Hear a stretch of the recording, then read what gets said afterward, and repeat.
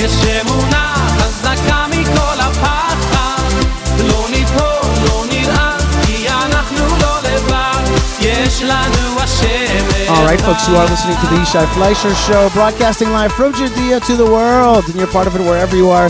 Shalom and welcome to a wonderful show. We have both Rabbi Mike Foyer and the much-anticipated return of Malka Fleisher on the show. So stay tuned for that part. And at the end of that part with Malka, I talk about that I'm asking you to do one thing. I'm asking you to say Lechaim Yerushalayim. I want you to raise your glasses, and on this Jerusalem day, say Lechaim Yerushalayim. To the rebirth of Jerusalem, to the liberation of Jerusalem, to the reunification of Jerusalem. Just raise your glass. And really, let's get excited about this amazing time.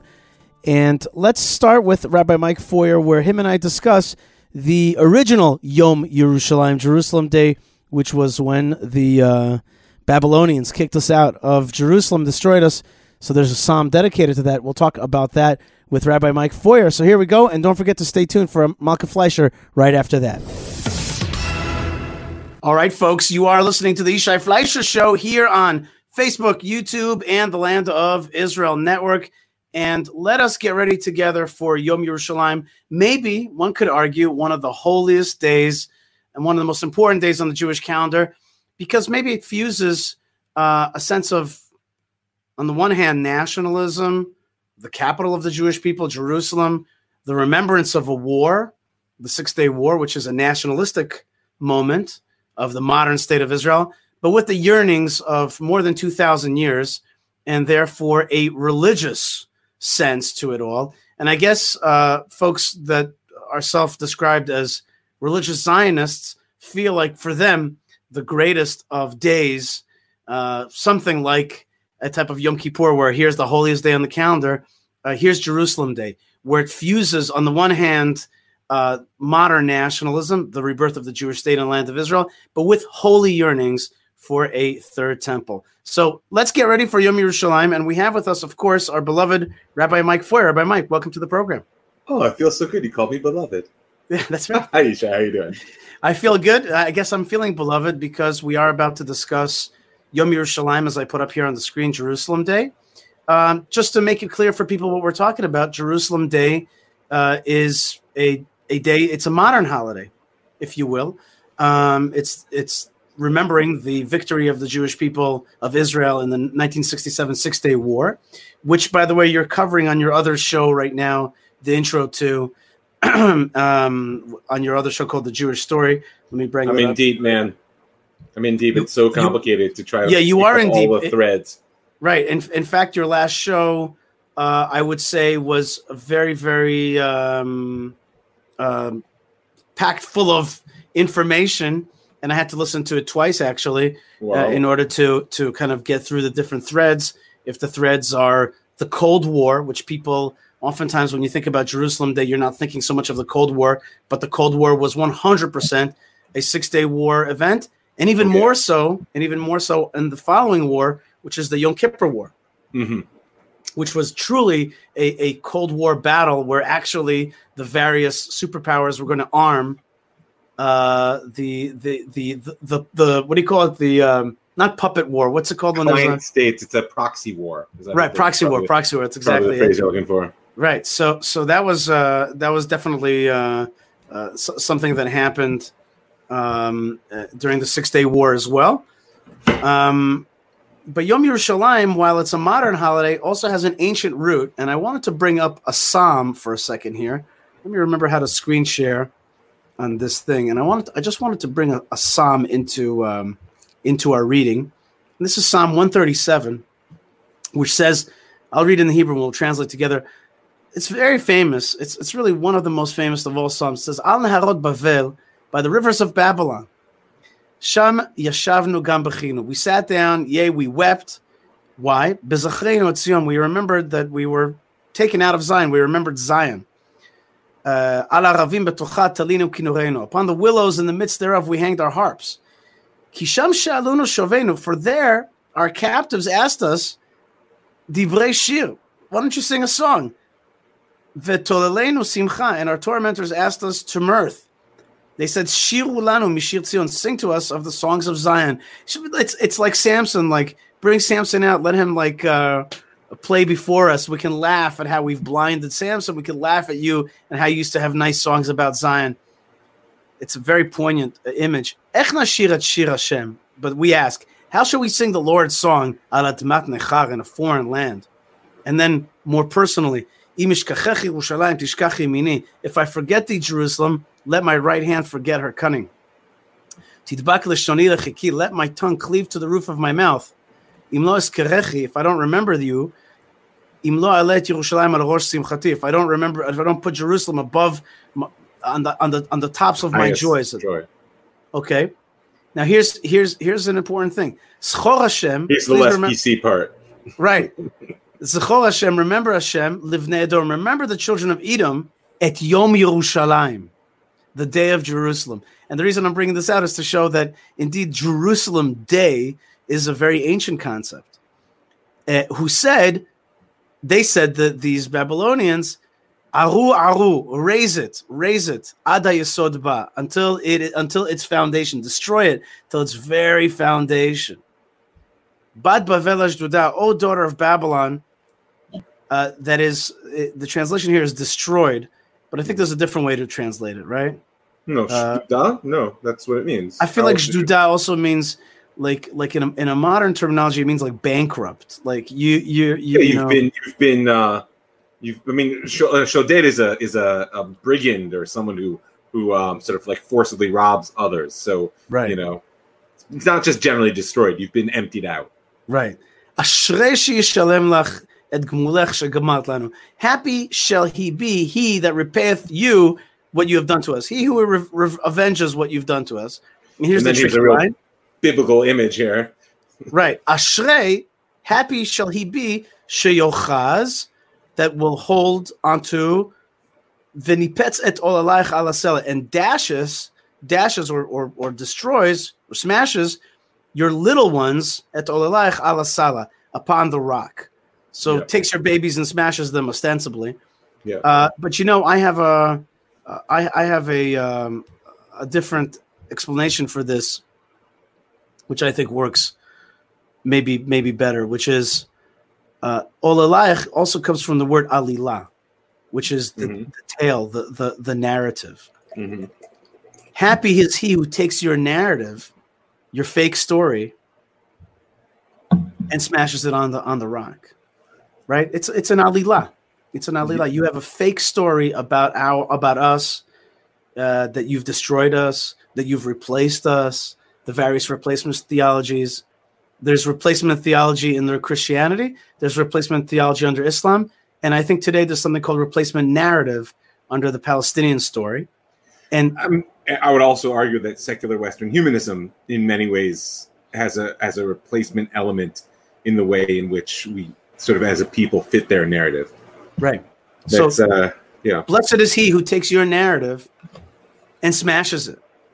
I mean, it's certainly more pleasant. Although I wouldn't shy away from the fact that one has to see a thing for its roots as well. That the Bible's culture is a culture of real struggle, and where people's destroyed each other. And today, what I hear and what you're pointing out is that oftentimes, because thank God we've sort of like left a culture, most of us, not all of us, left a culture where you would smash the heads of babies to destroy them. We think that the world is a better place, but the reality is that you're pointing out that, careful, because the reality is that war is still as total, if it's not as immediately brutal. And so therefore, destroying one's children physically or destroying them sort of spiritually and intellectually through capturing their narrative is also destruction. Yes, 100%. It is 100% an effort of destruction. And I wanted to bring up that psalm just to kind of also show. It's interesting that the psalm says Jerusalem Day is the day of its destruction. Jerusalem Day is the day that you guys took us out of the land. Jerusalem Day is the day where we remembered the Jerusalem that was. And today's Jerusalem Day, same name, Yom Yerushalayim, is the Jerusalem where it's like, remember that Jerusalem that was destroyed? We're back. Yeah, and it poses a deep question when I hear it, because the problem with the sort of like the conflict orientation is that total war demands way more than an instinct for survival. Right? If you're in a complete war, and by the way, it only takes one side to be in a total war, because if one side's in a total war and the other side's not, that's called defeat, right? So if you're in a total war, you have to be fighting for more than just survival. You have to be fighting for victory, and that vision of what victory is. I'm really struggling with this right now because I was actually writing this morning. This time period that led up to the liberation of Jerusalem was a time period of deep confusion in Am Yisrael. Right. Like, what are we trying to do? There's some part of the state of Israel, I'm speaking now, although I'd wager it's true for the people of Israel in our dispersion. There's some part of us that whose willingness to wield power is dependent upon a sense of absolute desperation. We don't want to wield power unless our back's to the wall. Right? What I call the morality of 1948. Like, okay, fine. 7 Arab nations jump us, so then we'll use power. But as soon as that immediacy of a threat to our existence dissipates, first of all, we begin to undermine and question what it is that we did. And second of all, we show ourselves unwilling to have a vision to wield power in the name of righteousness, justice, heroism, all those things and so it's one of the reasons I think that Jerusalem Day to this day, sadly, with the exception, as you pointed out, of a very narrow segment of our population, it hasn't caught. It has not caught. I mean, could you imagine such a thing? 2,000 years Jerusalem been saying, Im eshkechech Yerushalayim tishkach yemini. If I forget Jerusalem, 2,000, and they meant it. Suddenly you got it, and it's like, well, I don't know, because the truth is, it was like a messy, and the consequences. Okay, folks, but a lot of that has to do with the fact that we don't appreciate the reality that when it comes to narrative warfare, there is a place to say, I'm not just going to wait until you get my back to the wall. I'm going to proactively attempt to shape a world which I believe is reflective of our mission and the divine vision for humanity. And that's what Jerusalem's about. I think that there's a tension. Spent the whole morning writing about it. I think there's a tension between mythology and reality. And when you have for 2,000 years a Jerusalem that you dream of, but it becomes mythologized, when you get the real thing, it's shocking, it's surprising, it's messy, it's dirty, and it's also very, very, very. It no longer is in the realm of mythology. Mythology can be very high and very, very pure, clean, morally safe, heavenly, and suddenly it's like I didn't know that. You use the word a lot of times, which is re-embodied. So a myth is like a soul, and to suddenly throw it back into a human body or throw it back into a Jerusalem, into an actual Jerusalem. And you see that the word Jerusalem and also the word Beitel or Bethel is oftentimes used as a name for synagogues or churches or places like that, because people can mythologize that and say, well, this place represents Jerusalem now. To have a real Jerusalem to have a new Yom Yerushalayim, not the old kind of Yom Yerushalayim, is a really tricky moment. Listen, I don't doubt the trickiness or the complexity, and frankly, I think we're doing fairly well, considering it's only been 50 years since we liberated Jerusalem, and it's 2,000 years that we were missing it. Right. I want to just make that clear. At the same time, what you're pushing on is the essential mission of the Jewish people in the world. Myth has no meaning if it can't be lived in physical life. And this is where we parted ways with early Christianity. And to this day, much of the idealist side of Western culture is that ideas lack meaning until they're put into action in the world. And this sort of notion, you're going to sully the idea by trying to make it real. It's okay, but you know what? Well, that's who we are as a people. That's our definition of faith. That's how we engage God in the world. Right? The Jewish question is not, do you believe in God? The Jewish question is, did you put on tefillin this morning? You know what I'm saying? Like the belief in God is an abstraction. This is a wonderful thing. I don't knock anybody who's a believer. But that's not the Jewish definition of faith. The Jewish definition of faith is, are you faithful to that belief through your actions? In the same way, Im eshkechech Yerushalayim, our faith to Jerusalem is not a purely, I haven't forgotten, etc. That's why, by the way, how do people fulfill for the last 2,000 years our pledge not to forget Jerusalem? We break a cup. We say We say it. We bless Jerusalem over our food and over the stuff. We leave a corner of our house unpainted. Leave a corner of our house, right? Women are meant to wear slightly less jewelry than they otherwise would. Meaning, it's a whole list of actions that we do in the world, which embody what we're missing, and that's the faithfulness. Not just like, oh, Jerusalem. It's like, no, I need to feel it, and it's a challenge. It's been 2,000 years. But the reality is we held on strong enough that when push came to shove, against a lot of logical international pressures, etc., right? The leadership of Am Yisrael gathered in the basement of the Knesset, driven by Menachem Begin, as we'll speak about, please God, at some point, said, it's time. It's time. All the logic, all the good reasons not to do this pale in comparison to the pledge that we've been living for 2,000 years. Right. And yet you pointed out though that a lot of people aren't there yet exactly. They're not seeing that awesome moment. And so, well, I have a theory that the different parts of the state of Israel and the Jewish people celebrate in different ways the same celebration. Yeah. One is Yom Ha'atzmaut, which is Independence Day, and that's more of the secular Israelis who really celebrate independence and the rebirth of the state as an entity that gives us the aspect of the state of Israel, which is important there, which is a safe haven from enemies, an army, a mechanism of self-determination, aliyah. So okay, which so was you labeled as the third temple by the early Zionists, right? The early leaders of the state. But it doesn't have overtly religious connotations. It has. That's precisely my point. It embodies that whole dream in a concrete, down-to-earth, like you said, economy, government, army, right? A people like any other, right? A people like any other. But then you have Jerusalem Day.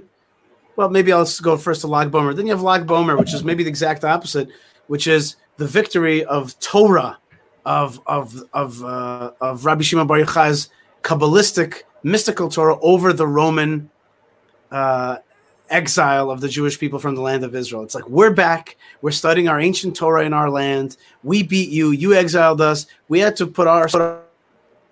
Rabbi Mike, can you hear me now? I hear you now. Do you hear me now? Yeah, I hear you. That was a weird moment that we had. I think it's just a little hot for all the equipment. Oh. So, yeah. Can I tell you a secret? I like this heat. Yeah, it's okay. Yeah. It's like quite hot here in the land of Israel. So it is very hot. We are having a super heat wave, which was clearly meant by God to burn out the remnants of the COVID virus. Is that not the answer? Or just get a good schwitz on. Either way. That's right.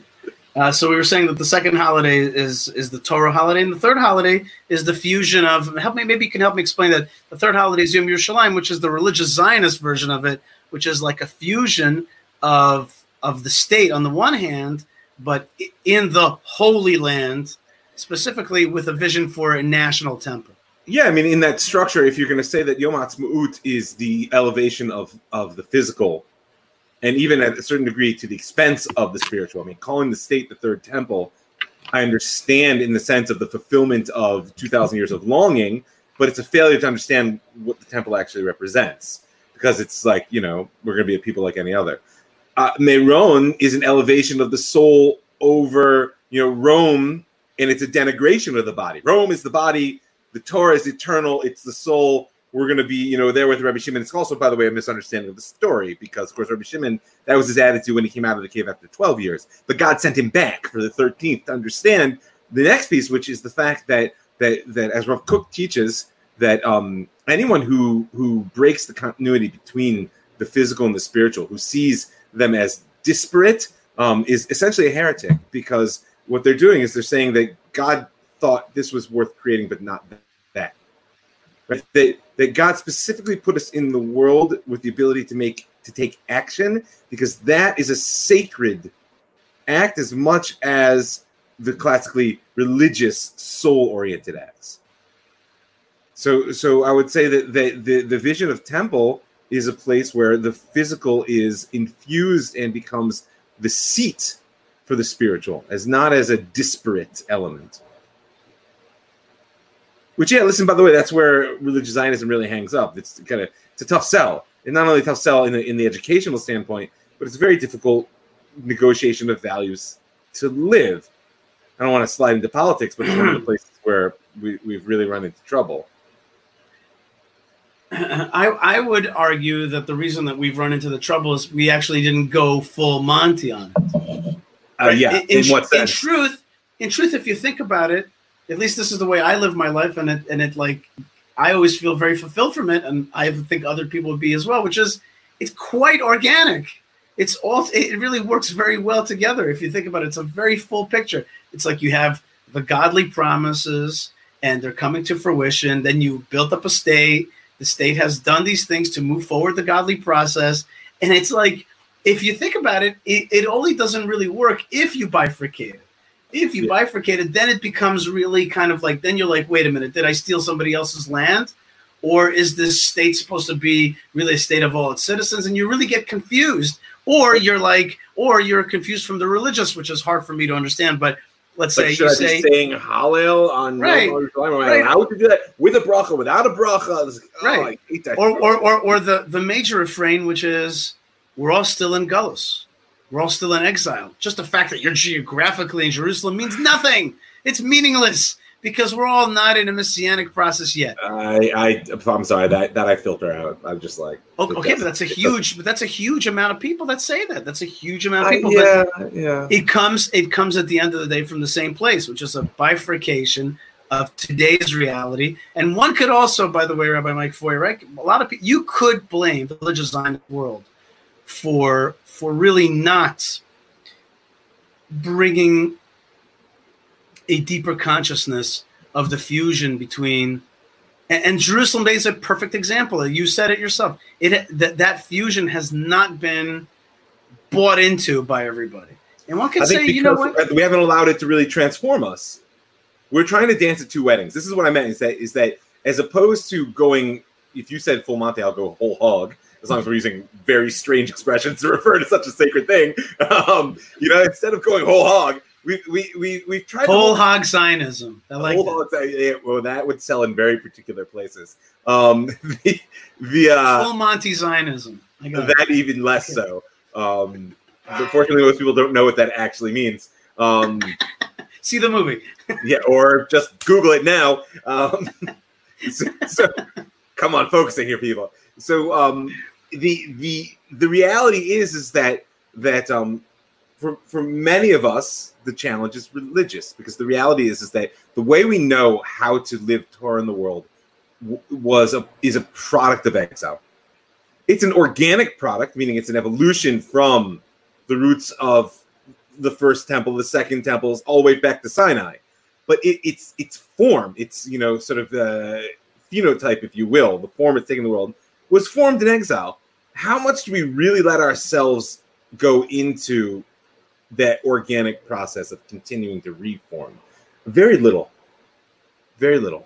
right? That's one side. The other side is that historically, at least, religious Zionism hasn't put forward a vision of how to structure and run our country.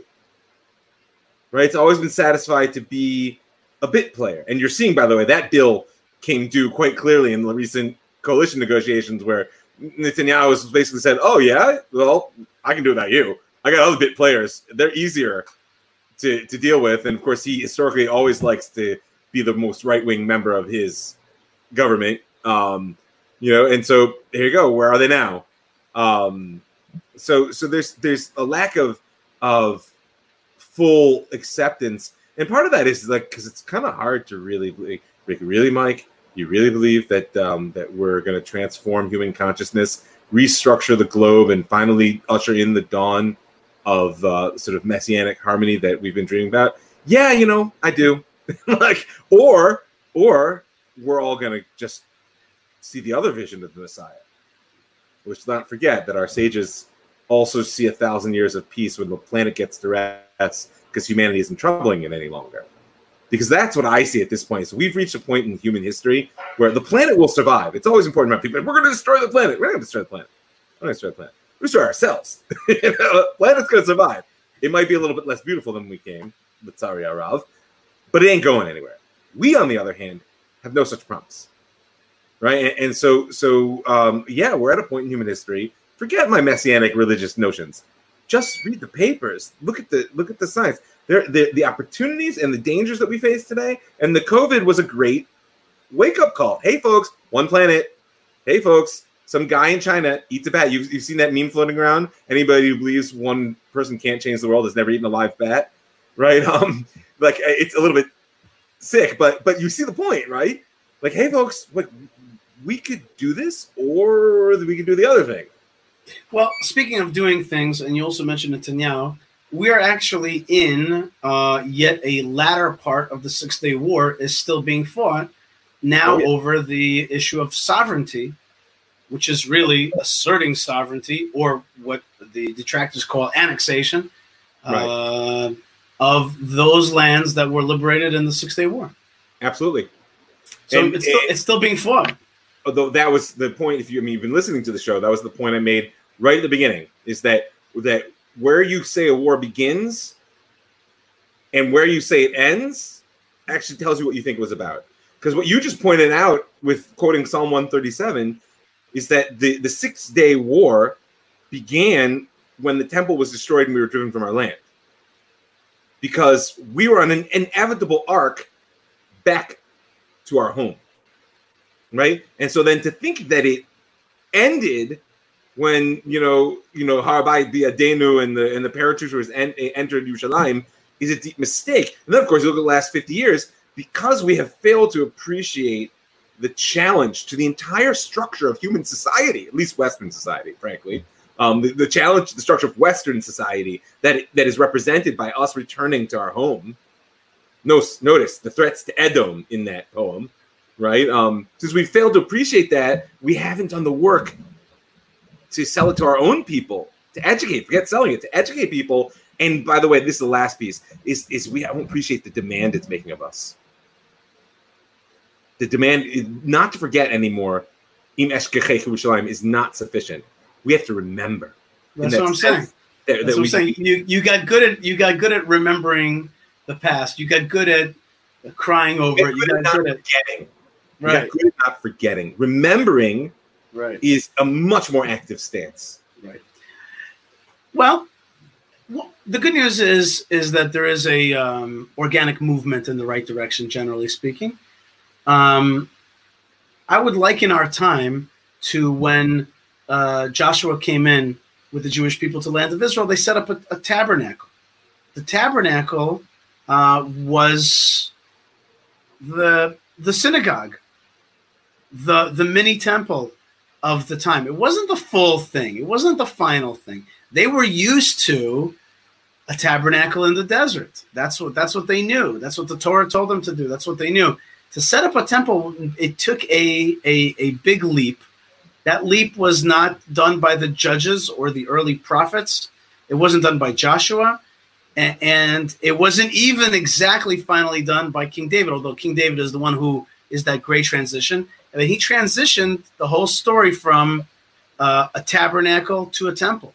He was able to make that transition between diaspora Jewry fully, even though they had been there for a few hundred years, from that to a temple consciousness, a centralized Jewish people in the land of Israel. In many ways, we've leapfrogged their experience because we jumped right back to Jerusalem.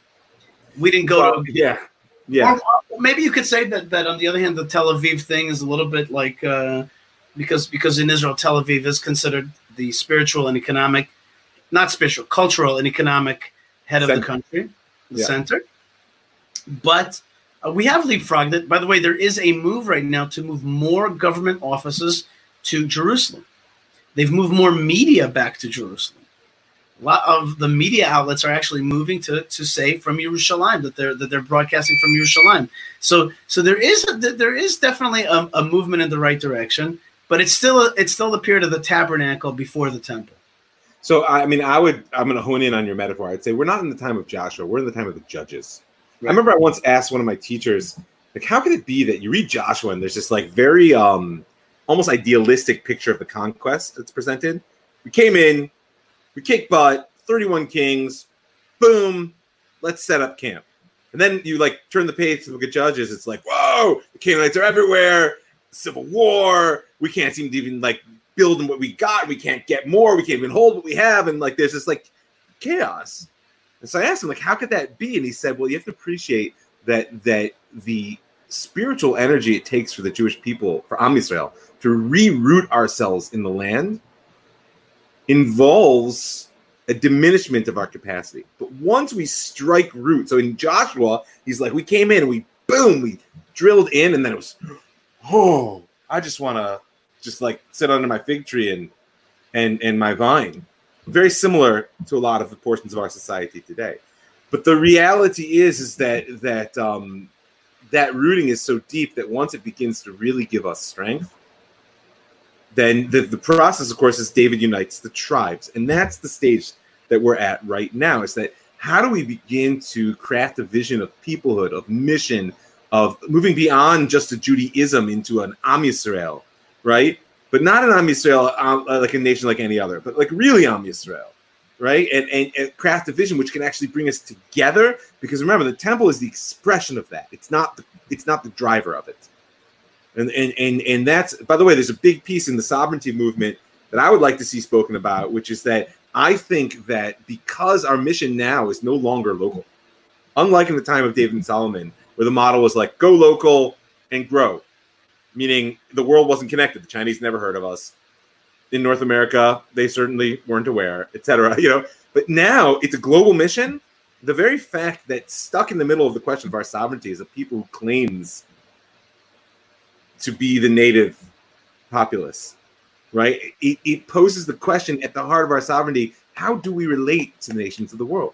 How do they fit into our story? Something which in exile we were never particularly interested in dealing with. Right. And so I think it really behooves us to see. Well, we were interested in that question, but backwards. We were interested to understand how do we. Well, because they were the context. Correct. Right. They were the context. Right. They have the Malchut.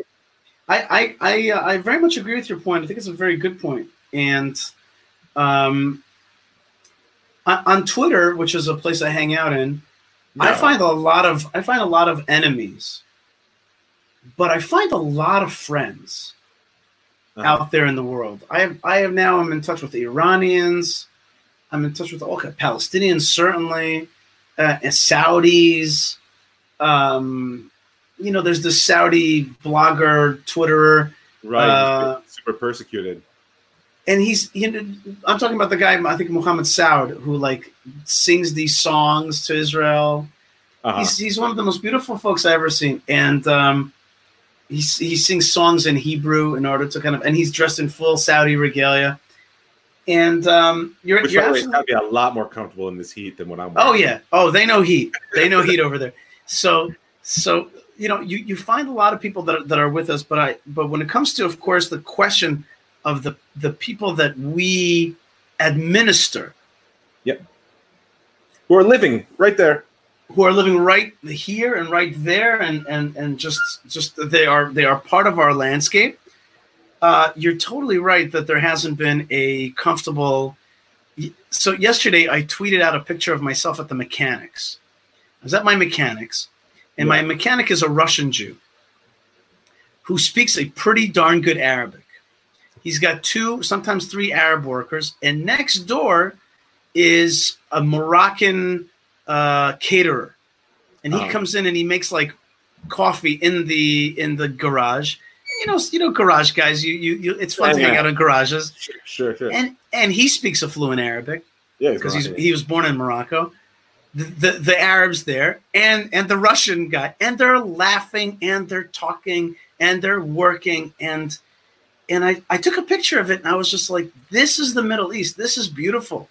This is the place that and I wrote, don't let the lefties fool you. Hebrew nationalists know coexistence. That's what I wrote. That was the language that I used, and I just. Go ahead. I'm sorry for your thought. I just all I mean to say is there's a question of legal standing now that we have to figure out. And I personally believe very much in when I moved to America when I was a kid, I was for many years a resident alien. Many years later, I learned that resident alien is a Torah term, ger toshav. Yes. And I feel like we have not developed yet this concept that like ger toshav is a wonderful, beautiful concept. It means that you are a member of the society. It means that we owe you a lot, but you owe back loyalty. And you can have representation in one way or another, but maybe not the ability to drive the Jewish state. But you have certainly an ability to drive your own destiny with a lot of success. And if you can't muster and handle that amount of loyalty to the Jewish state as an Arab or an other, then you're going to have to find a place somewhere else. But that's the way I understand it. To me, it's very, again, it's kind of simple. It's kind of simple. You're loyal. You live in the Jewish state. You keep your identity. And if not, then you'll have to find a different place. But yeah, on that level, it's simple. But one of the problems, and this is where I think that the sovereignty movement needs to actually think bigger, which is that to think that you can find a so both moral and workable legal status for the Arabs living in Yudan Shomron without reconsidering the entire structure of our government is a mistake. I mean, if you listen to the left, the whole rhetoric is like, well, in a democratic society, you can't have second-class citizens, right? Which I'm not like, I have mixed feelings about democracy in general, but you see what it is that's how they seize the conversation. It's like, well, since there's nothing legitimate other than the very specific form of democracy. Remember, democratic society is a lie in the sense that, first of all, we're a republic.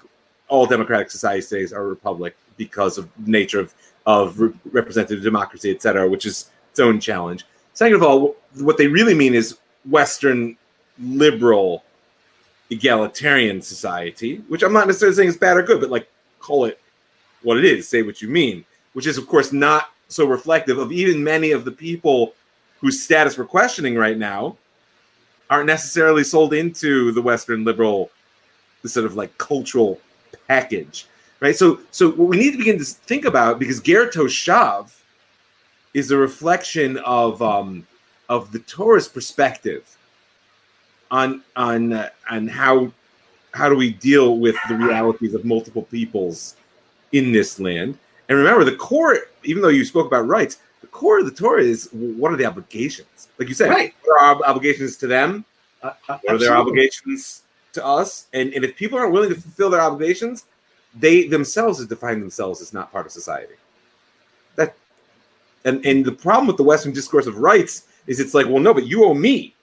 You owe me. Like, I have my rights. You have to, that's just not the way the Torah approaches, certainly not the social questions. So I think there needs to be a bigger push saying that the question of how to, with justice and righteousness, and not just, by the way, tailpipe management. Oh, their life won't be so bad. It'll get better economically. Like, no. We have all these social questions within our country, and they all revolve around the problem of rights versus obligations.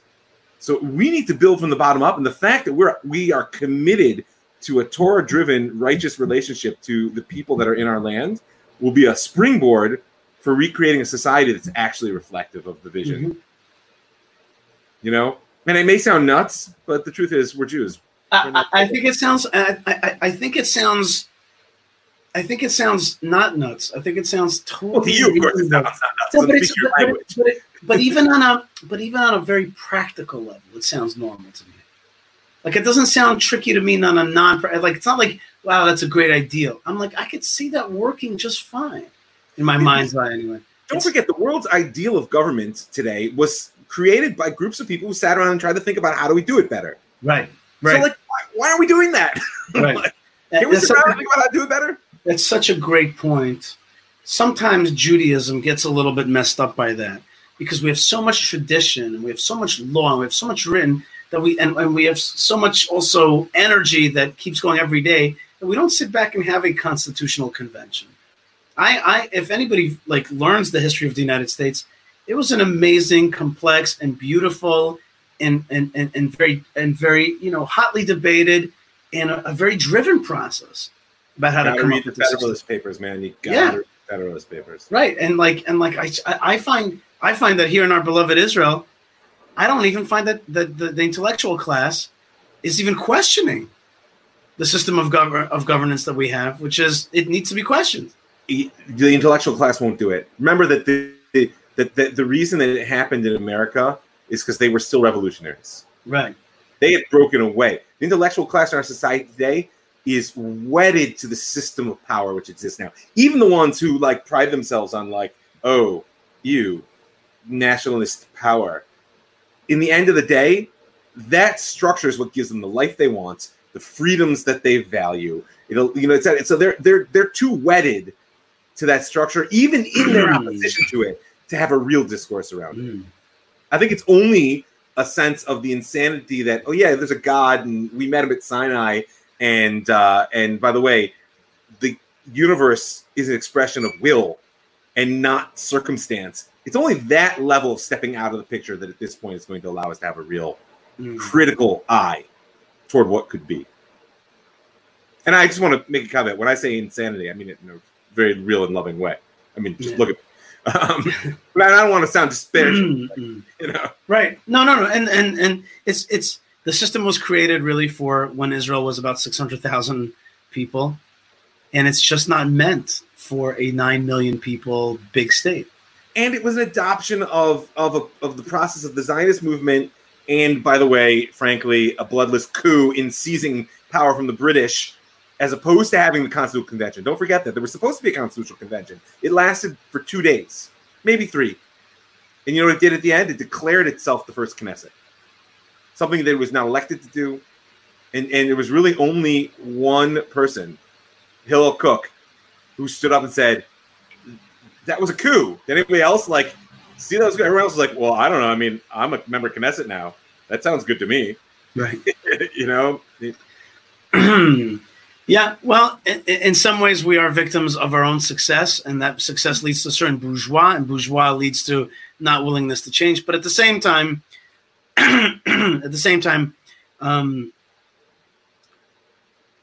there's going to be a force that brings it along. I thought that the COVID-19 crisis was one that caused people to think a little bit. We'll see how we come out of it. I thought that the last year and a half of Israeli politics being deadlocked and without a government would have caused something.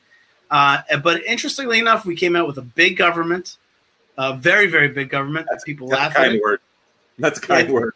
It's a bloated government, but maybe a stable one. Which has benefits. It certainly does. Stability in itself allows for a lot of good things to happen. And a lot of bad things to continue. And indeed. I think that's actually Netanyahu's mindset. He's like, let's just keep going. Let's just keep going and let's grow what we can grow, and bad things grow along with that. But that's okay because if one wants to look at him be down the cuff scoot, that's exactly has always been his mantra. Right. Punt big questions down the line and just build, grow. Yeah, that's it. That's right. My argument at this point though is that that's no longer a sufficient answer. Right. Plus, I have some deep questions about personally where his own ego and need for power play into that.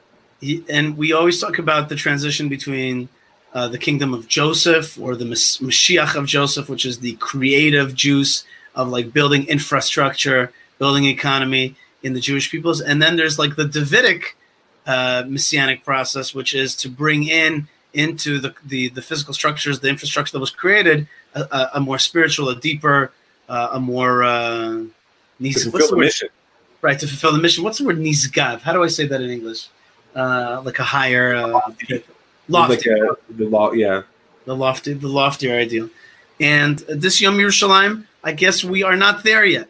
But we celebrate the process of being on the way, on the road. That's why all these holidays that you named, Yom Ha'atzmaut, Yom Lag BaOmer, and Yom Yerushalayim, all fall out in the Omer. These are holidays of process and accepting the fact that Sinai aside, there is no product. And even the Sinai, God gave us the Torah and was like, okay, now spend the rest of your history developing Torah Sheval Peh, right? Meaning it's not an end unto itself. It's the foundation stone of the process of building the world into a vessel that can hold God's presence. That's what we're after. Rabbi Mike Foyer, I want to wish you a Yom Yerushalayim Sameach, the good kind of Yom Yerushalayim, not the bad kind, right? Is that kind of cool? I'll be saying olive. Right. But I'm saying it's amazing that the word Yom Yerushalayim, to me anyway, means something different. 2,000 years later. So I want to wish you a happy Yom Yerushalayim Jerusalem Day. Some people call it Jerusalem Liberation Day or Reunification Day. Other people call it that. But to short, Jerusalem Day. I want to recommend everybody visit your website, jewishstory.co, which houses all the stuff that you do, including your counseling, but also the Jewish Story Show, which is also found on the Land of Israel Network, which right now is covering the prelude to the Six-Day War, which is a very powerful thing.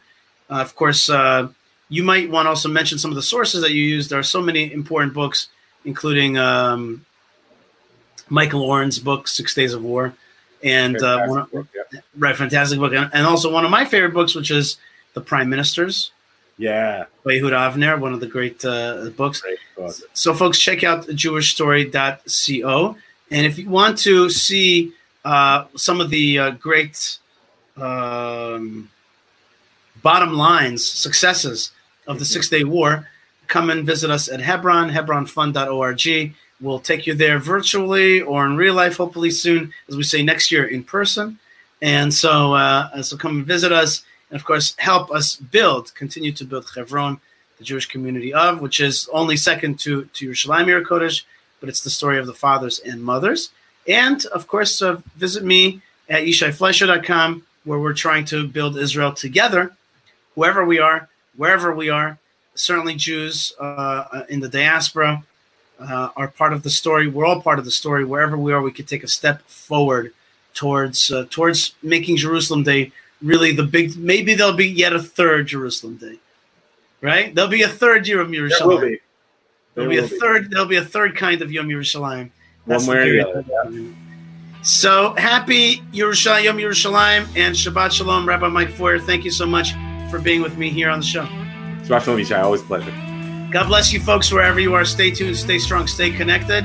Happy Yom Yerushalayim. Happy Yom Yerushalayim, Rabbi Mike. Happy Yom Yerushalayim. All right, folks, that was Rabbi Mike Foyer. We're talking about Yom Yerushalayim, Jerusalem Day, and I ask you to say Lechaim, Yerushalayim. I want you to raise your glass and bless Yerushalayim, but also bless yourself to be part of the great story. Malka Fleischer joins me right now with a lot of energy, so here we go. Here's the Malka Fleischer segment.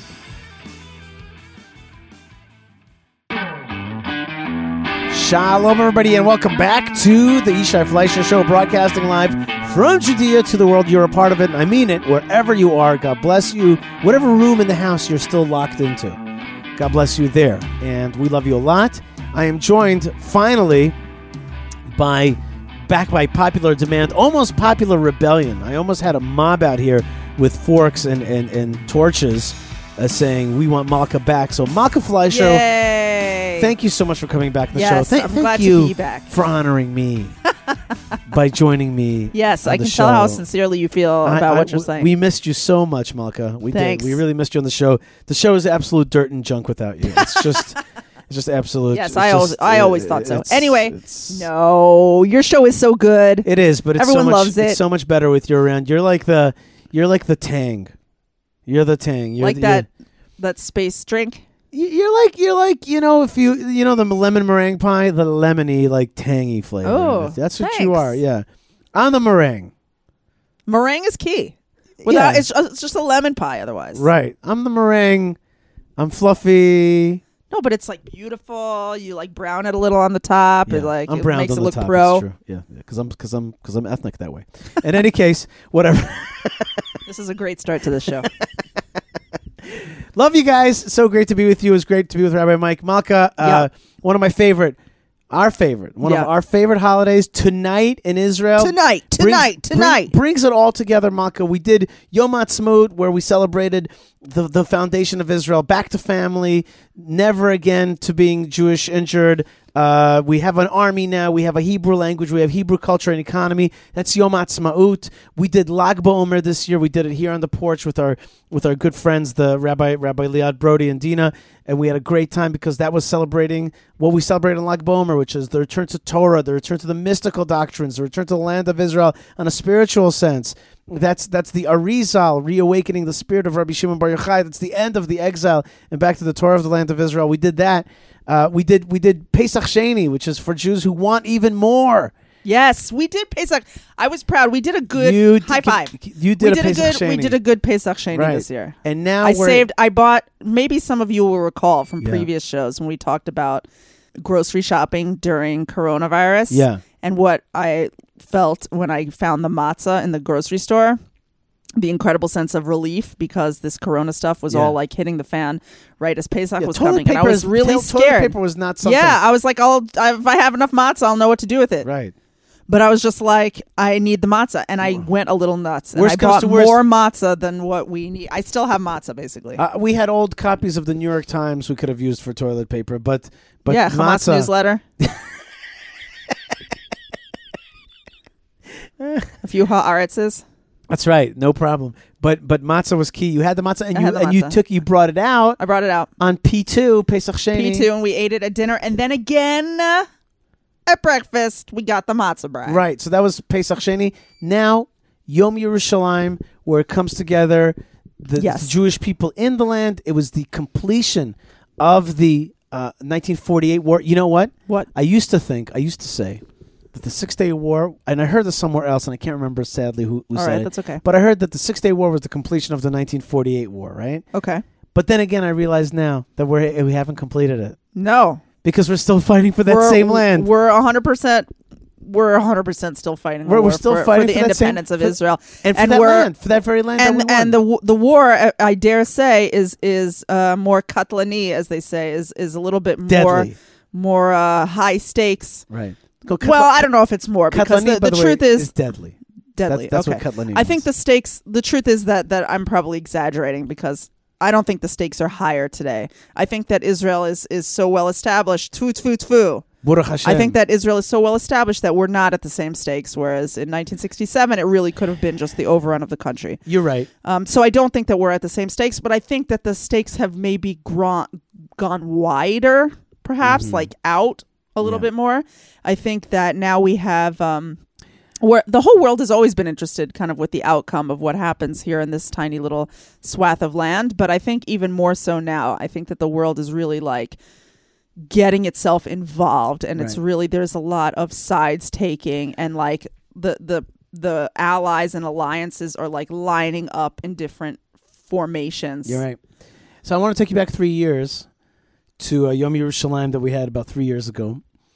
And I'll never forget it because in the morning of Yom Yerushalayim, I was going to go up to the Temple Mount. And I went up to the Temple Mount, got there a little late, and we were one of the last groups. And I was there with some French Jews. Okay. And they told us, bad news, you were going to let you up on the Temple Mount, but we're only going to give you the short walk around, which is like 5 minutes. It's supposed to like 40 minutes. Instead of going all the way around, you get like a one side pass on the Temple Mount. So the French Jews that were with me were, shall we say, not pushovers. Okay. Oh, I think I know where this is. I remember. We're on the Temple Mount, and I'm doing a Facebook Live. Yes. When suddenly I hear the first bars, Kolod balevav. Of these French Jews. These French. Kolod balevav penime. That is not an accurate account of what happened. No, that's and fine. I hear these bars, and that's some of the people in my group. And so this was very, very fast, and my eye caught it, okay? Here's what happened. First thing what happened was those three Kolo Valeva Pe. In that exact moment, now, we were surrounded by Israeli police. That was the first ring. And a and ring that's around normal. that, and the ring around that were like 3 or 4 Waqf Islamic Trust guards or little mashgiach Waqf guys, okay? Yeah. So the police that were around us, this was very interesting. So there's the kolod, but the police turn to face the Waqf. Uh-oh. And they go, boom! They just push them in the chest, and just people are flying. They're just flying backwards because they started yelling at the Jews. They're like, oh no. The police turn around and it starts a scene, a whole huge scene up there. Right. And they just go bang, and these Waqf guys go flying backwards. Within a second, all worth it right there. This is all in quarter of seconds, okay? Within a second after that, they turn to us. Right. And they grab us by the whatever. I don't know what they grab me by, because within a second I found myself being horizontal, flying horizontally, still filming, and I'm like, I wasn't even doing anything. But within a second, I was like flying in the air this way. And within another second, I was outside of the Temple Mount. I had been picked up you forgot that one guy. Right. And as we're just leaving, as we're like on the footsteps of the edge of the Temple Mount, this squat Jew, he was not fat, he was wide, stocky, young Jew, young guy, a guy who like works in building, a guy who works with his hands. Guy's got big old shoulders. All right, God bless top, him. Yes. You know? A modern Jew. Yes. He just goes drop, and he falls down, bowing on the prostrating Temple Mount, prostrating himself, which is illegal. It took 4 men to he was a big old guy, and he was down on the floor on the Temple Mount, prostrating to the God Most High, you know. And it took another 4 police officers. They didn't arrest him, by the way. They just picked him up and chucked him. Yeah, he went horizontal next to me. I saw them. Like flying. Interestingly enough, this was interesting. Nobody really got hurt. That was very interesting. That is interesting. I feel like there would be some sprains or something. They weren't gentle, but they weren't rough. They just chucked us off the Temple Mount, and they did rough up one walk guy who was starting a riot, bleeding, and they took him. They had him arrested, and they held him in like a type of wrestling move, a funky grip, and we're taking him out to get arrested. And I was then like, what happened? That's it. Then we sang some songs and outside the temple, off the Temple Mount. And that was it. It wasn't even so protesty because it wasn't like a violent protest. It was just like a few bars of kola of the tikva. Anyway, so I was like, wow, that's crazy. Yom Yerushalayim baboker. Right. In the morning, I get thrown off the Temple Mount, and I'm like, and First I was you like, were on the Temple Mount. I was on Temple Mount. Like, good for me. Next thing I know, I'm off the Temple Mount, and I'm like, huh. But the reason that I was kicked off is because a few French Jews sang the tikva on the Temple Mount. Which is the national anthem of the country that is in charge of this Why would the police kick me out?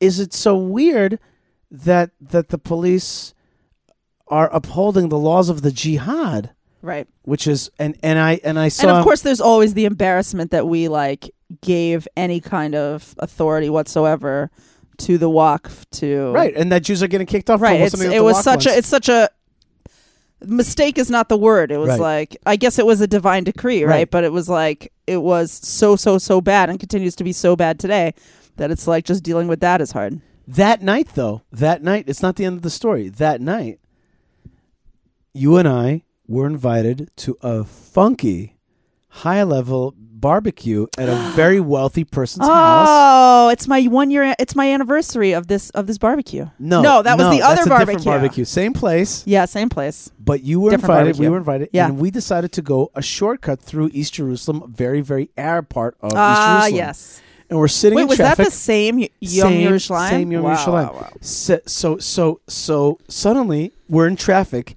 in a very, very Arab part. When I say very, very, I mean a place that there's no Israeli police, Israeli Israeli security. any Israelis. Suddenly we're in our Subaru, or is that how you say it in English? Subaru. Right? In Israel, it's Subaru. Right. Right. I bet you that's right, or Subaru. Okay. Anyway, so we're sitting in traffic when I hear knock, and then knock on the car, and we had a baby in the car. Oh, we did? Mm-hmm. I forgot that. Those knocks were actually a hail of rocks that began to be thrown, and suddenly I hear a whack. And that whack was a rock that was thrown at our Subaru, hitting the window, the closed window, right where you were sitting, exactly where your head was. Like right at Temple area. Like somebody threw that very rock accurate. To kill. Now, it happens to be that we had rock-proof windows. Baruch Hashem. And later on, I saw what a chip. Like a chink. That a chink was made, and I realized that had that window been glass or had that window been open, you would have been finished. Okay, you would have been in a lot of trouble, and we would have been in a lot of trouble. Happens to be that I realized the situation. I couldn't go out there and fight. That was just totally impossible because you had your family in the car. We were, so and it was like a huge right. So you remember what I did? Yeah, I hit the gas. Yeah, and we drove out of there. Yeah, but I drove into the oncoming traffic. Right. And with just stopped them, aggressiveness. we got out of there. Right, we got out of there. And we went to a barbecue. And we went to a big barbecue in which we heard Shabbat Yerushalayim. Oh man, it was so. Remember he did Shema Yisrael. He did the whole thing right in front of the Temple Oh, Mount. that was so good. Right, but so What's his name? Kobe Sella or something? What's the name of that guy? I don't remember. But the point is, he's a singer in Israel. But the point is, he's a sweet singer in Israel. But the point is that Yom Yerushalayim, it was like on the one hand, it was like, yes, I'm here.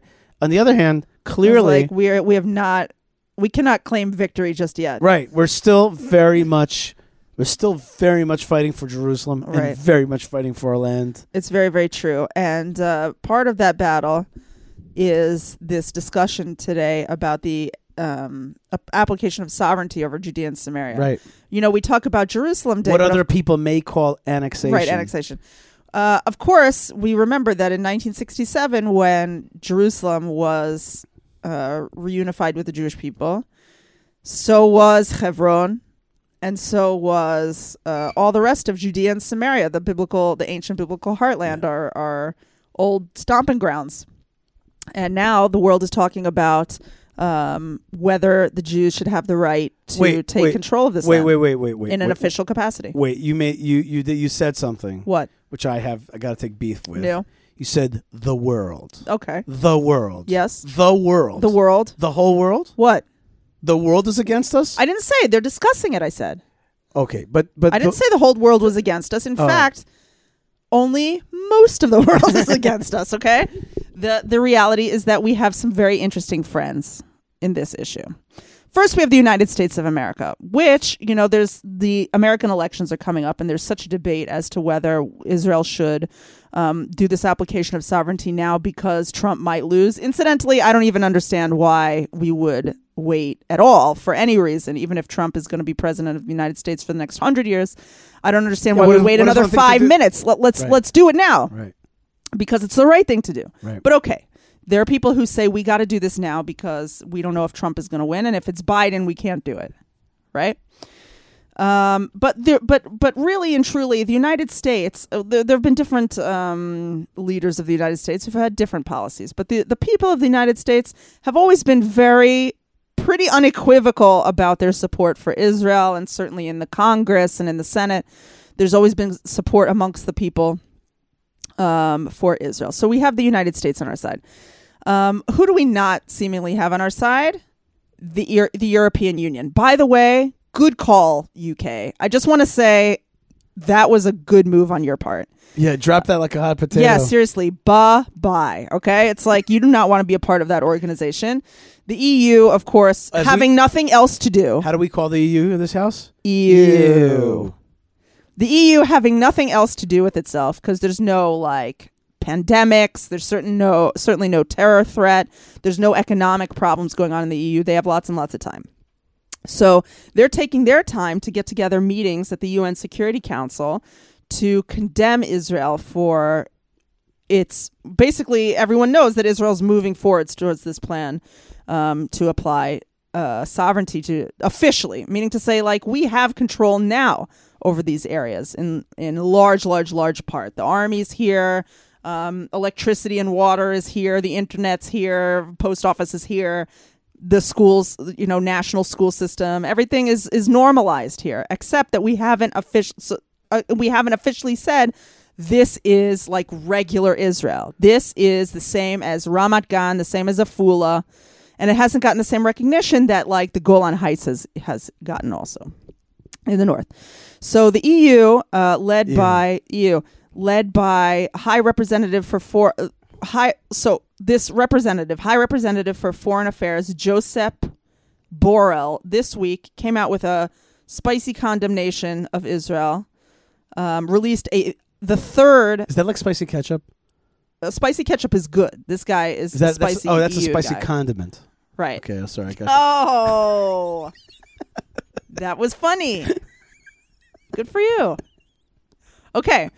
So this is the third time that this guy Borrell has come out with a statement criticizing Israel in his own name. And the reason he has to do it is because he can't get the unanimous agreement of the United Nations to get behind him, because there's 25 of 27 EU states who agree with him, right? Who are ready or signing on to his condemnations. Here's the condemnation, by the way. Let's read it. It's short.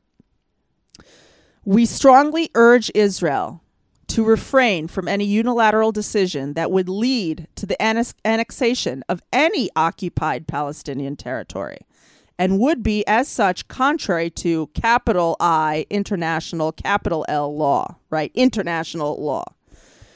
25 states signed on to this. And again, way to go, UK. Who else signed on? Everybody. Oh, my God. Okay? Except for 2 countries. Go. This is interesting, and we could write a whole PhD paper about this, Yes. probably. Yes. Those countries are called Austria and Hungary. Yep. 2 Axis power countries. Mm-hmm. And incidentally, Germany, totally fine. Okay, totally fine with this condemnation. But what happened, basically? Germany, shame on you. Ichsa on you. Right. It's Shame, on Germany. shame on you. For years, Shame on I've you. been What angry is at you. your stinking problem? What is wrong with you? God, I keep telling this to Germans. They're just like, they look at me like... Because they can't. They're not going to lie. They're not going to lie. They look at me, they see But like... the Austrians, like, I want to understand what that is. I want to I'll understand tell why you. the Austrians it's Sebastian have gone... Kurz. They became... Wait, so Austria... Wait a second, because Austria is going to come up more in the news here right now that I'm going to talk about, right. okay? So at first it says that Austrian Foreign Minister Alexander Schallenberg said his country rejects prejudice against Israel. What else? In Hungary... Wait, was that the Hungarian one? Sorry. No, that's the Austrian one. A Hungarian diplomat said, we call for a gradual approach of caution, not rushing forward, and certainly not alienating Israel. We believe Israel is a really important strategic partner in the Mediterranean region. Mm-hmm. So that can explain some of that. France, of course, has a lot to say. They say French ambassador to the UN, Nicolas de Rivière, said that if Israel applies sovereignty or what they call annexation, it would not be without consequences to the EU relationship with Israel. He said it would be detrimental to Israel's role in the world, to its integration in its regional environment, as well as to Israel's relationships with its partners. Right. So that's France. Wait, so there's more. There's more about Hungary. So that's what's going on with the EU. Another EU story. I wanted to talk about the EU today. Another EU story. Here's a headline. EU official urges probe ensuring no funds benefit Palestinian terror backers. Now, when I first read this, the headline, I laughed out loud. I actually LOL'd. Because I was like, give me a break. Like, you guys are all college educated, right? And you guys read the news. And you guys also get classified information and stuff like that. You don't know? Like, here, it's like common knowledge on the streets of Israel that there's this thing called pay for slay, what we call here pay for slay, which is that terror criminals who are sitting in Israeli jails are getting salaries, people who were killed while attacking Jews and trying to, slit their throats. Their moms are getting monthly salaries. It's like, how could you even... And what the Palestinian Authority is constantly complaining that it has no money. We have no money. There's no money. We're about to go bankrupt. You got to help us. There's no money. The EU passed like a $72 million coronavirus relief package. I remember something like a month ago. In the meantime, there's only like 350 cases of coronavirus in the whole Palestinian Authority and Gaza. So it's all like, it's so thinly veiled that they send their money into the PA knowing full well that they're like just sending the money infusions, and that obviously they know where it goes. So when I first saw this, I was like, this is ridiculous. I just thought it was so funny.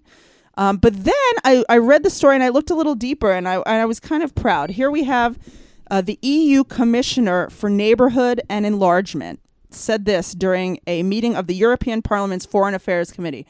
We have received a number of requests from the Israeli authorities, also from the Israeli public, regarding the fact that money is being used for terrorism or terror-related issues. So he says, I took immediate action. I asked both the heads of... Immediate action. Wait, hang on. Yeah. So, yeah, it's like for decades, right? But okay. Right. So wait, we're going to get deeper into the story. I took immediate action. I asked both the heads of delegations in Tel Aviv, but also in the West Bank and Gaza, to look into the matter. They will have to look deep, and if there's any concern, we will act immediately. Now, who is the person who said this? His name is Oliver Varhelyi. I'm not going to say it correctly. He is Hungarian, former Hungarian ambassador to the EU, and he's known as a supporter of Israel. Basically, earlier this month, there was an argument between Brussels and Jerusalem over EU funding of terrorism. After the EU bloc's envoy to the Palestinian territories sent a letter that said, sorry, my computer just jumped, sent a letter that said individuals affiliated with or supportive of terrorist organizations are not automatically ineligible for EU support. They're like, listen, terrorism, it's not good. It's freedom fighting. But if it's you guys, we can make, we can make an exception. So then on May 7th, Israel's foreign ministry summoned the EU ambassador in Israel and was like, what the heck is this? And they were like, they issued a big condemnation. Based on that condemnation, this Hungarian representative was like, okay. And he basically ordered a huge inquiry. And the inquiry, now I don't know what's going to happen with the inquiry, right? And I don't know who's going to do the inquiry. But basically he was like, get in there and like go through all the books. And I want to see where the money is going. And if the money is going, if we can show that the money is going to terror organizations, we're gonna end financial support. Right. Now I don't know if that's real. Right. And as you can see from the last story where 25 of 27 EU countries had something to say about Israel taking over like a few miles of land in the Middle East, then you can know that there will probably be a lot of opposition in the EU to doing this kind of inquiry or to following up on this inquiry. But I thought it was interesting that the Hungarian delegate was just like, I'm taking this on myself, and he hit the ground and started to run. Just very quickly, I want to talk about Hungary for just a second. The Hungarians were not known as great Jew lovers. They were not known as that. They were known as in fact anti-Semitic, right. and had a lot of cooperation with. They had their own Nazi party called the Arrow Cross, and they weren't seen as very sympathetic to the Jews at all. And when you speak to Hungarians, they don't have a lot of great things to say about Hungarian Jews. They don't have a lot of great things to say about Hungary in terms of how to treat them. But you know what the truth is? I'm going to say something that's going to sound a little funny. First thing is, there's a difference between anti-Semitism and xenophobia. I've come to believe that there are some countries that are just xenophobic in their way. They don't want anybody. And they don't like Jews, and they don't like Muslims. They don't like other things. What do they like? Nation states, ethnic, national, and nation they're states. Nationalists, really. They're nationalists. You don't necessarily have to say they're xenophobes. Right, but they might be in the sense xenophobic because they don't want other people. They choose them, not others. They don't want other people to live amongst them. And it turns out that Hungary, I think, turns out to be like that. They basically don't like others living in their land. But that doesn't mean they don't respect the Jewish state by itself out there. Right, or can't work together. Right. They can cooperate. Or says, oh, look at that. This is a strategic partner for us today because we have a problem with the Muslims. We have a problem with the Muslim influx. We don't want it. We want to stop it. We want to stop it from coming to Europe and certainly to Hungary.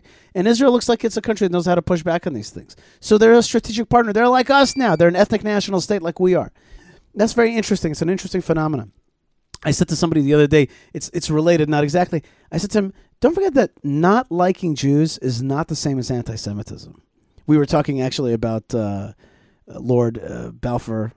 Arthur Balfour, who had some statements that weren't very pro-Jewish. He didn't. And I said to him, "There's a difference between not liking Jews and being anti-Semitic." But in any case, that of course does not absolve the crimes of World War II. Right. But hey, you know what I mean. Today we need strategic partners in that. Today we live in today. Right. And if they want to make, some kind of overtures toward Israel that are in our support and help us to grow and help us to move forward, then I appreciate that. You know what? I'll take Hungary's support of Israel today, and I'll be like, okay, at least they're rectifying some of the sins, little bit, something. As opposed to the German payout of monies that they stole, which they've paid back about one fingernail's worth, and instead their condemnation of Israel today, which is, in my mind, nothing but the furtherance and continuation of what they did in World War II. Okay? So to me, you could sell us all the Mercedes and submarines that you want, okay? And that's good. I appreciate that. But if you're still out there on the side of evil and you're telling Israel what to do, including not to live in Judea, for shame. For shame, Germany. You got a real mental problem, Germany. Really, you got a real issue. There's something in your psyche that you got to fix in there, okay? Because there's something sick about a people who did what they did in World War II that cannot just... not just to us. Not just us. And I always say to Germans, here's the answer. Step off. Don't. Right, you're Switzerland. Right. Oh, we just, it's Israel, it's the Jews, we just have nothing to say about it. We what's the word when you don't We're vote? neutral. We abstain. We abstain. Right, it's Israel. We have a tough history. It's Israel. Right, exactly. we've decided for 100 years that we're abstaining on all things that Israel do with issues. Israel. It's like, have some, my God, like some shame, for God's sakes. It sickens me. I can't explain it. It's just like, it guile. Is that a word, guile? Or no, not, it's. I don't know. Something angry and bad. Yeah. I'm sure my friend Eric would know what word I mean right now. In any case, Malka Fleischer, we're coming out of Corona. Yep. Baruch Hashem. Thank you, Hashem. And may Hashem protect and bless all of you out there, that you should be totally, completely healthy always. I want to wish 3 wishes. 1, for all the people who are still sick. Yes. Or know somebody is sick. You should be healthy. Briut. For anybody who lost somebody, I want to really wish you, Neshama should have an aliyah. You should be and comforted amongst the mourners of Zion, and we send you our what's the English word? Our comforts from Israel, and to all those who missed their bar mitzvahs, bat mitzvahs, weddings, celebrations, birthdays, that you missed something. Right. I want to really wish you also a mazal tov. Yes. And I know that you missed your fun times. And then but no, Hashem is always watching. Right. You're going to get your fun times. Right. I just want to wish you like a mazal tov. And then lastly, I just want to say to all of you who are still stuck outside the land of Israel, El Al just said that they're still not. They're still delaying pushing off their restart date. I just want to wish everybody that has not been able to come to the land of Israel or feels disconnected, lots of blessings from here, from the land of blessings. Yes. And to feel that you are connected and you'll get here soon, Bezrat Hashem. I just want to throw nice. all those wishes out. For us here in Israel, there's a sense of relief. Cautious relief. Cautious relief. Synagogues are slowly opening up, including the Chabad house downstairs has opened up partially with all the limitations. Right, you got to distance by 2 meters. Distance. You got to wear a mask. You're only supposed to have like 50. It depends on the size of the shul, but either 50 or 100 people. No, 50, I think. Yep, 50. 50 people inside a shul, something like that. Right. And you have to also put on deodorant, but that's something you should always do. do. But it doesn't have to be the aluminum-based ones. It can be natural. Right. And just try to smell nice for other people. That's just a general thing. In any case, so there's that. And tonight, Malka, Yom Yerushalayim, this amazing holiday. Yes. And soon, a week away, a holy week away, the last week of this count. Let's make the count count. Okay, make it count by really doing some teshuvah this week, some repentance, some Torah learning. Get ready for Shavuot, Malka. I know that for the past many weeks you've been considering what to. I know, it's so scary. What's the word? Culinary creations. Yeah, I don't know. You will concoct. I don't know what to. I'm still not totally set, and now we're in crunch time. We are in crunch time. Maybe like crunch bar time. I don't know. Maybe Shavuos taco. Like a dairy taco. Yeah, with yeah. I was thinking maybe to redo the quesadillas. Are you in the mood for quesadillas? I'll tell you the truth. Honestly, it's afternoon here in Israel, and I didn't eat so much today. So like I didn't make you your big breakfast that I usually everything make. Sounds amazing right now. I'm really hungry. Everything is like, I'm like, quesadilla, good. But I want people out there to let me know what they're making for Shavuot. Right, absolutely. This is so key for me. Yes. We could share. We could help each other. Yes. Please let me know. Is there something special that you make every Shavuos? Is there some special game you play or something special that you do in your home for Shavuot? Yeah. Or in your community? I would love to know. Please share. And then if there's some particularly awesome ones, then we'll share them on next week's Shavuot show. Hashtag Shavuot recipe. Yes. Hashtag Shavuot recipe. If you write hashtag Shavuot recipe, that means that you have listened to the show and that you're part of it.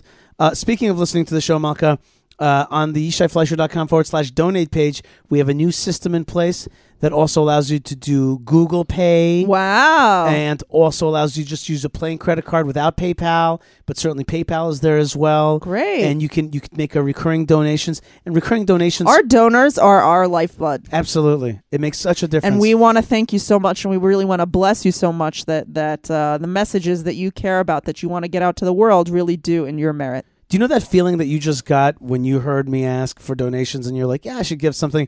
Remember that feeling till when the drive of the car is over. Just do that. Just go for that. No one's in their car. People are like, what do you mean car? Oh, not in the car. Wherever do you you are. mean like when you walk from the kitchen back over to your room? Or when you're outside taking a walk, wherever you are, you make it happen. And you know what? We really appreciate recurring donations. Recurring donations make a big difference. Like start with from $18 to $1,800 a month. Yes, amen. It makes. Why limit them? That's right. No, really, I meant that. Advad bichlal. As many zeros as you want toward the end. Absolutely. Help us out, and we're gonna start.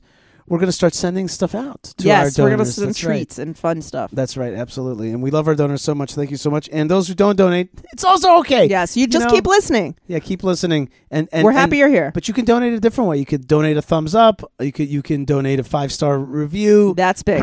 you can share on your social media. Share it social media. Sign up for our weekly email. And sending us an email. We love your emails. Oh my gosh, I love your email. It's like I wish you would read more email on the show. I got some great emails recently, and I will share them. So please write me an email, yishai@yishaifleischer.com or yishai@thelandofisrael.com. Basically, where you feel more connected. Yishai@yishaifleischer.com, yishai@thelandofisrael.com. We love our network, the Land of Israel Network, with great other shows, including the fantastic Jeremy Campbell and wife Tehila, who's been putting out some great shows recently. And more great shows. Josh Haston, Eve Harrow, Gil Hoffman, sometimes Shlomo Katz, Ari Abramowitz, of course. Great folks who put out beautiful stuff. So our network is growing, and you are part of it wherever you are. Yom Yerushalayim is so very special. I can't really... I want everybody to do the following thing. Malka. Yeah. Here's my request. Okay. I want you to have a bottle of wine from the Land of Israel. I don't know. Too hard. Not hard. It's in your store. And if not, if you don't have a bottle of wine from Land of Israel, then do you have anything like a Beasley, a Bamba, anything? What do you have from the Land of Israel? If, let's say, you don't have something, do you have a rock? Do you have a picture that you took? Do you have something from the Land of Israel? I don't know. Maybe you have a old sandal or or one of those. What do you want them to do with their old sandal? I want them to hold it in one hand, and then a cup of wine, hopefully from the Land of Israel. If not, a beer from Belgium or a cup of water from your sink. And I want you to hold it up, and I want you to say, tonight, Lechaim Yerushalayim. That's all I'm asking for people saying. Lechaim Yerushalayim. You could also, I wonder, is the webcam of the Kotel still the going? Webcam of the Kotel is webbing and camming at the same time. It's doing great, but forget it, Malka. You know what? Whatever you guys want, but I want you to send me a photo maximally. You can also send just a hashtag, but I want you to send me a photo of you and your family. It could be impersonal. You could just do your hand, but I want a picture of Lechaim Yerushalayim. That's what I want. Nice. I want Lechaim Yerushalayim. That's all I'm asking for. Lechaim Yerushalayim. Hashtag Lechaim Yerushalayim. That's all I'm asking for here. That's not a lot. That's not a lot. All right, folks, you are listening to the Yishai Fleischer Show. Malka Fleischer joins me. God bless you, Malka. Thank you so much. Yishai. Do me a favor, Malka. Great work. You know, Yishai, you've done so many awesome videos and cool stuff recently. I hope that people will go to your Facebook page and check out. There's all kinds of recordings, and sometimes you do your show with video. And so if you want to see Yishai's shiny little face, then you can watch him on Facebook. I want to do a Lechaim Yerushalayim video today also. Okay, cool. Anyway, folks, thank you so much. I want to thank Moshe Herman, Tabitha, and Ben Bresky for helping get the show out to the world. I want to thank Yerushalayim for hosting us in the Land of Israel, for hosting us in its midst. I want to thank Hashem, God Almighty, for helping us broadcast and project the great light that's coming out from Zion to the world.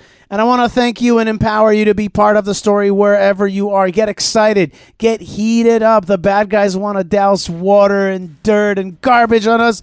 We're going to explode away from all that stuff. We're going to shine an amazing light. The light, the rain, the trees, the temple that's coming, the Hebrew language, the economy, the El Al airplane, the beastly, the bamba, the falafel, the pregnant women, the hills and valleys of the land of Israel, the highways and the cars. It's something so amazing and so beautiful, and you are a part of this incredible time. So be excited about it. Be heated up about it. Let's be heated up about it. Lechaim Yerushalayim. Lechaim Yerushalayim. Shalom, everybody. God bless you.